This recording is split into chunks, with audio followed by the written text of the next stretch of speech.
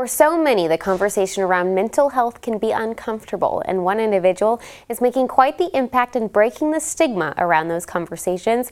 CEO and founder of Stay Another Day, Mackenzie Nelson, joins me. Mackenzie, thank you so much for joining us here today. Of course. Okay, so I want to learn a little bit about your story. Stay Another Day is something that you clearly created. Tell me how it came about. So I graduated from Normal Community High School in Bloomington 2020, and it was COVID year, and it was something that was really hard for me. Just sitting in my parents' basement and just thinking about everything I had going on was really hard. So I decided to start something to distract myself from everything I had going on. So I started sewing headbands, scrunchies, and keychains.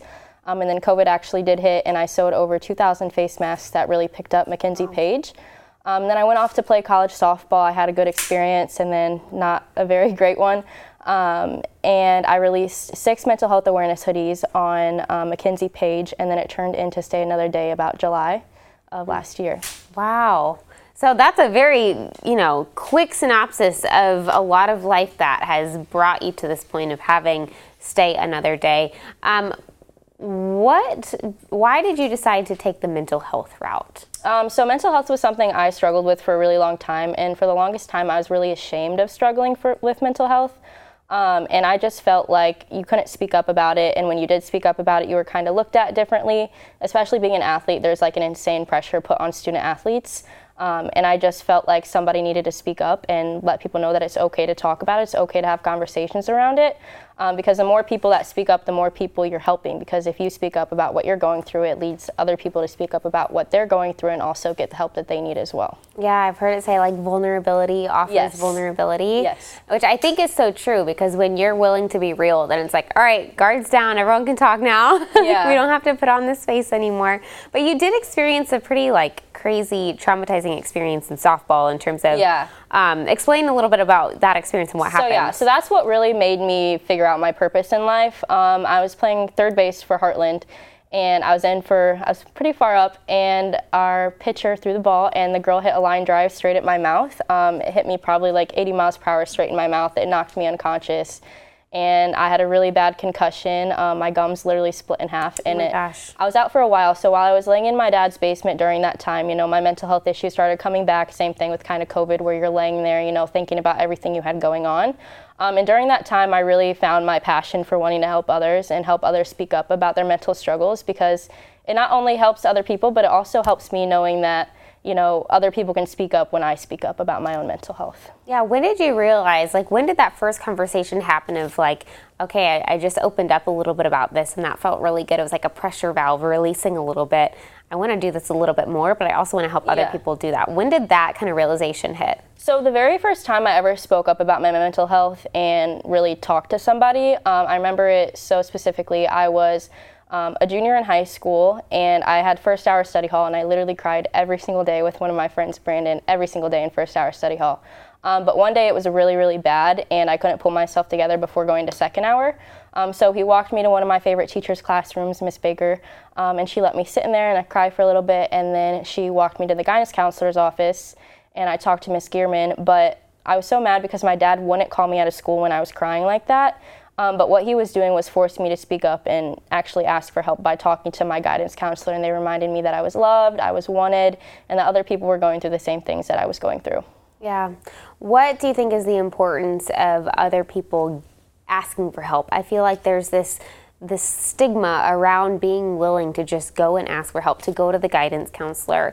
What is that creates that? When you ask for help, a lot of people don't realize it, but it helps you, but it also helps the people around you, not in the sense like other people speaking up, but when you're transparent with your family and your friends about what you're going through, they understand a lot more of why you're acting a certain way, or why you might be a little more distant from them, or things you're going through. It just helps everyone in your circle, and then you can communicate with them things you can do to help you out that can help you get back on track, whether that's helping you get out of bed in the mornings, making sure you're taking your medicine, making sure you're staying on top of things, just small things you can communicate with people, and then they can help you get back on track. What do you think about mental health makes it so hard to talk about? Why is it such a hard topic? I think that people, unfortunately, there is a stigma that's been created around mental health. And I think people have a hard time speaking up about it because in some aspects it's looked at as a weakness. For example, playing college athletics, you didn't want any reason to not be in that starting lineup on the field. And if you come forward with, you're struggling mentally, that's like it might be looked at as a weakness. So I think a lot of people look at it that way. But then there's a lot of people that just say, it's all in your head. And unfortunately, I don't think people understand how extreme mental health can be unless they have went through it themselves or they have a loved one that has went through it and they've seen it firsthand. You don't wish mental health on anyone, like struggling mentally on anyone, but unfortunately, it's kind of hard to fully understand what mental health is unless you or a loved one has struggled with it. So what got you through when you were in your dad's basement or when you were at those really low points? What kept you going? Honestly, there were some really, really hard days. Some days I really wanted to give up, but I kind of thought about my younger self and all the dreams I had and how it would just be giving up on myself if I didn't keep going. And then for my family, I've seen the effects of somebody losing their life to suicide and how it's affected their friends and family. And it's heartbreaking knowing that they think for the rest of their life, like, what could they do differently? What didn't they notice? But the thing is like, you have to want to get better for yourself. And it took me a really hard time realizing that. But I found it somewhere deep inside of me that I wanted to get better for myself because I owed it to myself. Yeah, I love that. Were there certain people in your life that you kind of held on to tightly in that time, or certain resources you really utilized, maybe like your guidance counselor or things like that? Yeah. So when I was in school, I didn't really talk to my guidance counselor that much. I was very hesitant to really open up about everything I was feeling. I went to many different therapists. I went through quite a few until I found one that really stuck for me, so that definitely helped. But I was very, very transparent about what I was feeling with my family, especially my dad and sister. When I was having very bad thoughts or dealing with ideations or having hopelessness thoughts, I would always communicate that with my family. So, my sister would have a sleepover with me, or I wouldn't just be alone, because sometimes when I get alone, things get worse. So I got really, really close to my dad and sister. Yeah, I could see how isolation could be a really hard place to be, because I feel like talking and verbally processing is a really healthy thing for a lot of people to do, but some people don't have like a built-in family or maybe a great community to verbally process, where I think those resources can really come into play of like there are people out there available as resources. Yeah, so actually a great resource is actually pressed in every single one of our items is 988. It's the number for the National Suicide and Crisis Lifeline. We actually have a center in Bloomington called PATH that answers over 300 calls a day. It's really awesome. But you can call for yourself if you're dealing with suicidal ideations, emotional distress, having a really bad day, not sure what steps to take to get better. But something amazing about the Lifeline is you can actually call for the sake of another person. So if you're worried about a friend or a family member and not sure how to help them, you can call 988 and it's available 24/7. If you don't feel comfortable talking on the phone, you can always text them. So I really encourage people to call 988 because it's definitely something that saved my life as well. So being in those really low places where 988 would have been a really good resource, what are the hesitations that someone is going through?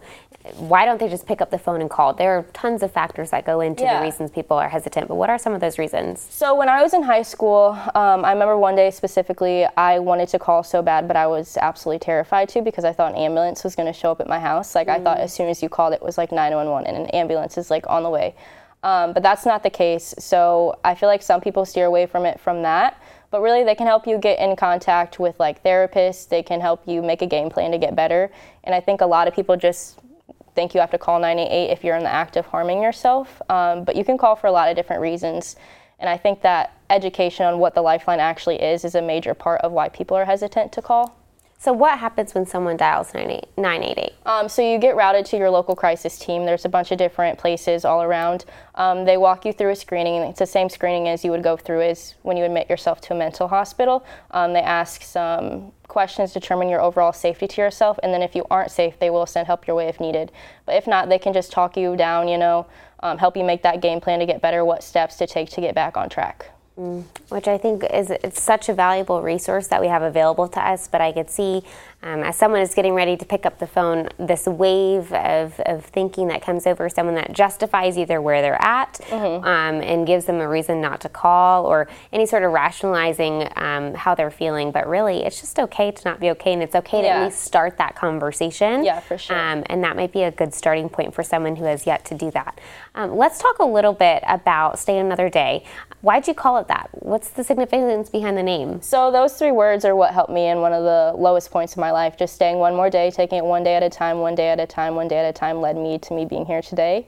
Then one day I was just sitting in my basement and I was like writing it down, making some designs when I was starting the mental health awareness line. And then I realized that SAD stood for like stay another day, and I thought it was awesome, like turning something a little bit negative into something positive. And then we have like a semicolon smiley face on all of our designs where you could have ended something, but you found the strength to keep going, turning it into like a little winky face. So I thought it was clever and I really liked it. Yeah, so that is kind of, for people who may not know, the semicolon does hold that significance. Yes. Which is a really cool way to incorporate that into your logo there. And tell me where you've gone from here. So Stay Another Day, you have tons of cool clothing, you have an awesome website, you have a great social media presence. Tell me a little bit about what you're doing with it. So we do have a storefront in Bloomington, which is awesome. But I'm really more getting into social engagements because I'm realizing the impact it has on specifically like the younger generations. I lost a friend when I was in 8th grade to suicide, and I didn't realize that people that age could struggle with mental health. So definitely the younger audience is what I want to get more involved with. So I've been going and speaking at my old schools I went to. I got to speak to health classes at NCHS, every freshman health class. And we found out, we did an exit survey, we found out that 67% of the students didn't know about 988 or learned something entirely new about that lifeline.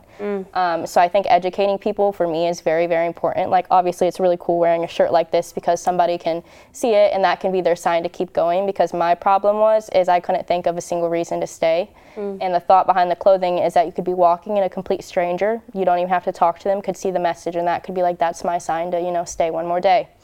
But yeah, something I really love that we've been doing is we'll do fundraising events, and with that money we'll pass out t-shirts at local high schools. So I was able to pass out 200 t-shirts at my old high school, and we got to tell so many students about 988. It was really awesome. Yeah, that's awesome. So are you primarily, when you're going and speaking to these classes, are you primarily sharing about the resource of 988, or are you sharing a message in addition to that, or what's that look like? So kind of my whole story, I kind of talk about how when I was in high school, when I was their age, I started sewing to distract myself. Keep my mind busy from everything, and then I talk about my college experience, how I dealt with depression, the symptoms I was experiencing, and then I'll talk about that lifeline, how the lifeline helped me. I'll touch a little bit on my experience in the mental hospital, how it changed my perspective on things a lot, and then the biggest thing I try to get across is that there's strength within asking for help. That's so good. Such a message that so many people need to hear, but especially our younger generations. Yeah. Do you think there are challenges that our younger generations are facing that is kind of causing a downward spiral in terms of mental health? Yes, I think social media has a huge play on the mental health of those younger kids. Because when older people grew up, you know, when they had problems at school or problems with friends, it left them when they went home and weren't on their phones. But with us, when you go home, those same people follow you. They can even make anonymous accounts just to bring you down. And a lot of the times it's rooted from somebody who's insecure, and at that age, kids don't realize that. But I think social media has definitely taken a big toll on everyone's mental health. Do you have advice on how people who are active on social media should navigate that space?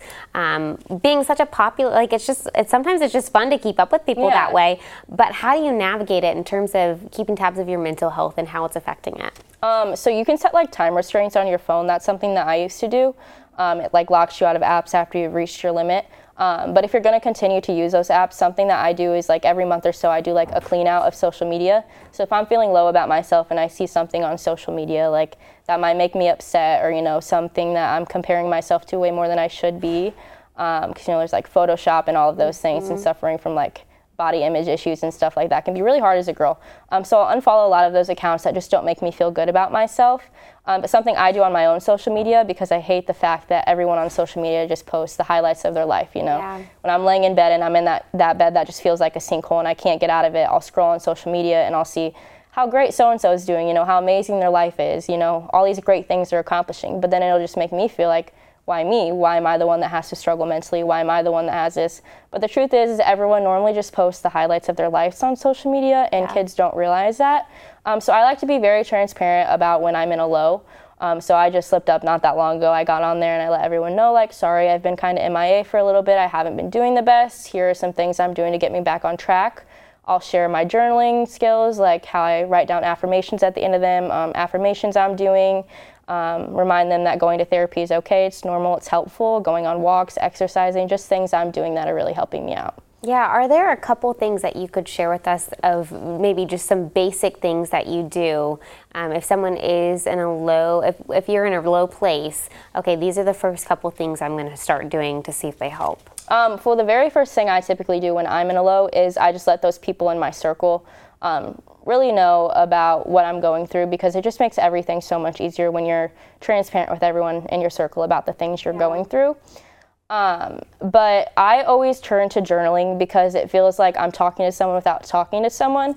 So how I kind of journal is I will write down all the bad, no matter how bad my day was, just to get it off my chest so I'm not holding it in. But no matter how bad my day was, I always end it off with something positive. So after my bad day, I write that stuff down. I write down what the positive of my day was. I'll write down 3 things I'm grateful for, 3 things I'm proud of myself for, and 3 things I like about myself, and then end it up with like an affirmation just to end up on that positive note, because your brain sticks with the positive things you say, definitely. So I try to be positive. But outside of that is just getting out of bed. You know, it's really, really hard, but you have to want to get better, and you have to push yourself to get out of bed even when it feels impossible, because I know that feeling. I know how that bed can just feel like a sinkhole, and sometimes the depression feels more comforting than getting out of bed because it's so familiar. That's what I've been struggling with recently, but you've got to find it somewhere deep down within you that you want to get better. Yeah. What would you say to someone who is in that low right now and has not figured out what helps, figured out maybe the steps like journaling or learning how to process or asking for help? What would you say to them right now? I would say that better days really are coming. It probably feels impossible right now, and it feels like it's just so much easier to give up. But there's so many people in this world that really want you here. There's so many people that you make their days without even knowing, and you have to find those few reasons to keep living and those few reasons to keep going and hold on to those and every day work towards those reasons. Is that what you would say to your younger self as well? Yes, I would tell her that it gets better. It really does. So good. Quick question. What role did playing a sport have in terms of, was it in any way a healthy outlet, or did it kind of pile on the pressure? It was a healthy outlet, I would say, but sometimes it was an unhealthy outlet because how I performed would take a toll on my mental health when I got to like college.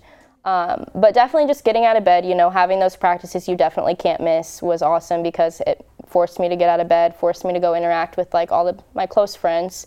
And then just stress relief. When those hours when I was on the field, I didn't think about any of my mental problems. I was just thinking about softball. So it definitely helped me. I think it's helpful when people find whatever their softball is, whatever it may be. It's like going to the gym, or maybe it's like something that they do on a regular basis. That's something on your schedule that is going to get you out of bed and also put you in community and force you around people. I could see how that would be a beneficial thing.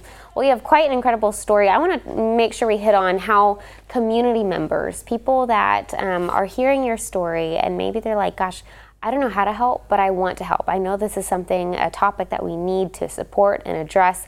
How can people in our community help and support? So we do have some events coming up that I'm planning, such as like a Stay Another Day suicide prevention walk, things like that. Just getting the word out and seeing all the people in the community come together to support one cause is really, really amazing. But just like sharing stuff about Stay Another Day, you know, those 3 words could be really meaningful to somebody that needs to hear them.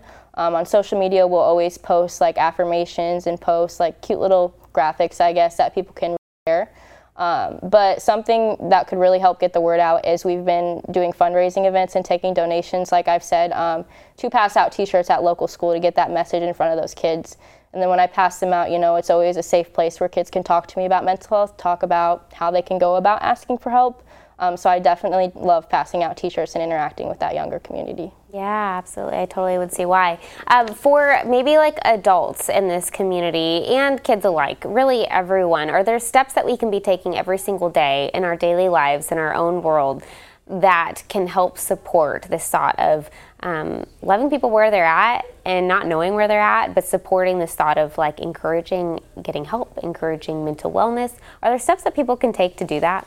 I think just being a mental health advocate as a whole, just, you know, letting people know that you're a safe person to talk to, letting people know that you've struggled too, but you're still showing up, letting people know that it's normal, like it's okay to struggle mentally. I think just showing that, kind of wearing your heart on your sleeve, letting people know that struggling with mental health is totally okay. It's normal. Everyone might go through it. A lot of people struggle mentally. And just having that vulnerability that we talked about, I think is very, very important, because you're not only helping yourself, but you're helping the people around you. Yeah. Awesome. Well, you have a wonderful website, a great social media presence if people want to keep up with you, maybe get in touch with how they can support the work that you're doing. Thank you for your willingness to share your story here today and joining us. Thank you for having me.